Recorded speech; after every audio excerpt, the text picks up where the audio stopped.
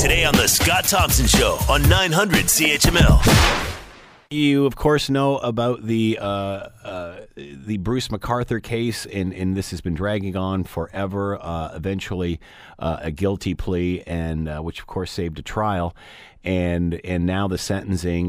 Now it has been confirmed that Bruce McArthur has been given a life sentence, concurrent life sentence, 25 years until eligible for parole. To talk more about all of this, Brianna Carnegie is with us, news anchor, Global News, and on the line now. Brianna, thanks for the time. Much appreciated.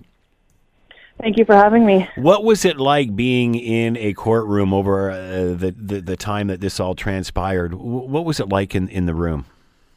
Mm-hmm.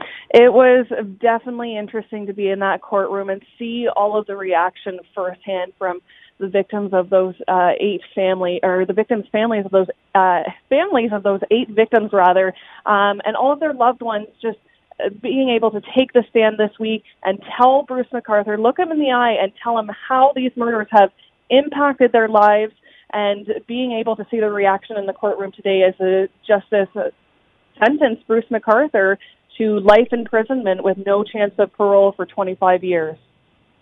Surprised that they are not consecutive sentences, that it is a concurrent sentence. Any reaction to that? Yeah, as the sentencing was being read aloud in the courtroom, I looked around and I wanted to see how those loved ones and those families were reacting.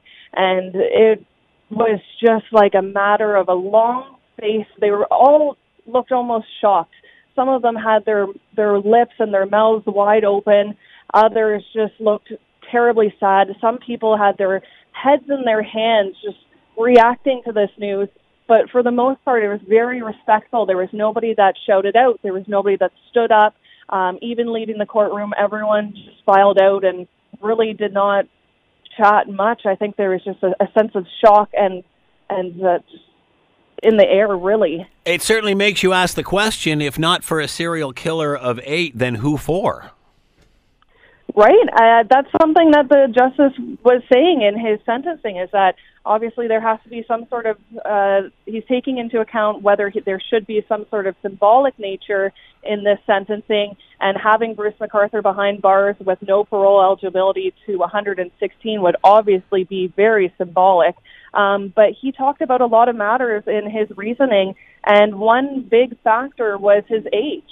Bruce McArthur is not a young serial killer. He is 67 years old, and when these murders happened, he was in his late 50s, early 60s for the most part, as they did happen over 7 years. So he will be behind bars until he's 91, and he feels once he is eligible for parole, Bruce McArthur's eligible, that at the age of 91, he will not be a public safety threat at that point, and that is something that he cited many times.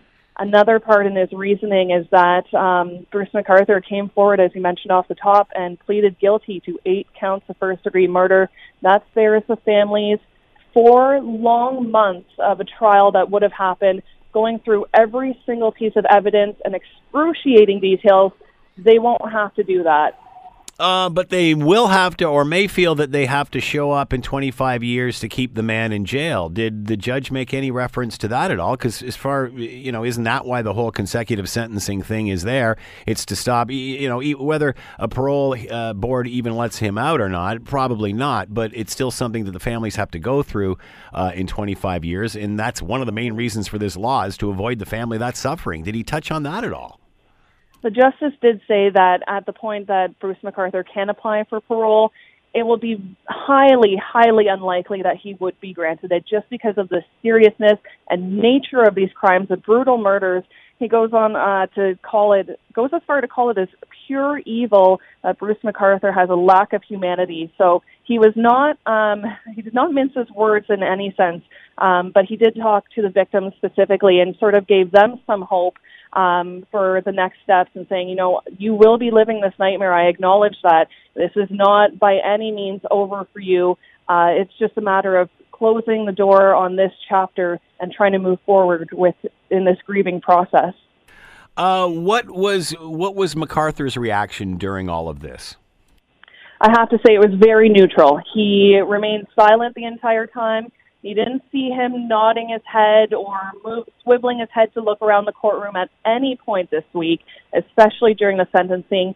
He stood up as he was sentenced to those 8 different, as the justice read out the 8 different sentences, and he looked him in the eye, and he had his hands actually placed on the prisoner's box, a couple fingers touching the wooden box in front of him, and just was very intent, looking forward and listening to all of the accounts. We didn't hear a word out of him, and as he was let out of the courtroom, he had his hands behind his back, handcuffed, and his head down, as we've seen every time he's entered and exited this courtroom this week. Any eye contact with family members or victims' family members at all? None whatsoever, not that I could see at least. The victims' families, though, they were looking at him throughout the entire trial. I did notice during the victim impact statements, there was a bit of a glance from Bruce McArthur. As the person took the stand to read their victim impact statement, you could see his head turn just a little bit to acknowledge that somebody was walking up to the podium, but then he just continued to stare straight. No emotion on his face whatsoever this week, just a blank stare. Wow. What now? Is that it? Any appeals? Is this a done deal now? As far as my knowledge, yes. Obviously, those will be something that the families will have to consider, and something may come forward. There is we're in the reaction stage now, so there's scrums being held outside of the courtroom from all those victims' families, their loved ones. They'll be talking and giving their reaction to today's sentence. Then we're also going to hear from Toronto Police this afternoon at some point. I'm hearing that's around 1:30, so very soon. And I believe Chief Mark Saunders will be speaking. I believe so. And that's something of significance because the chief and the Toronto Police Force has come under criticism throughout this entire ordeal over the past year. And their tension with their relationship has tension with the LGBTQ community over, telling them there was no serial killer at one point, and then there was.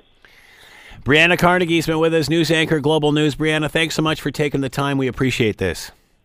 Thank you. The Scott Thompson Show, weekdays from noon to 3 on 900 CHML.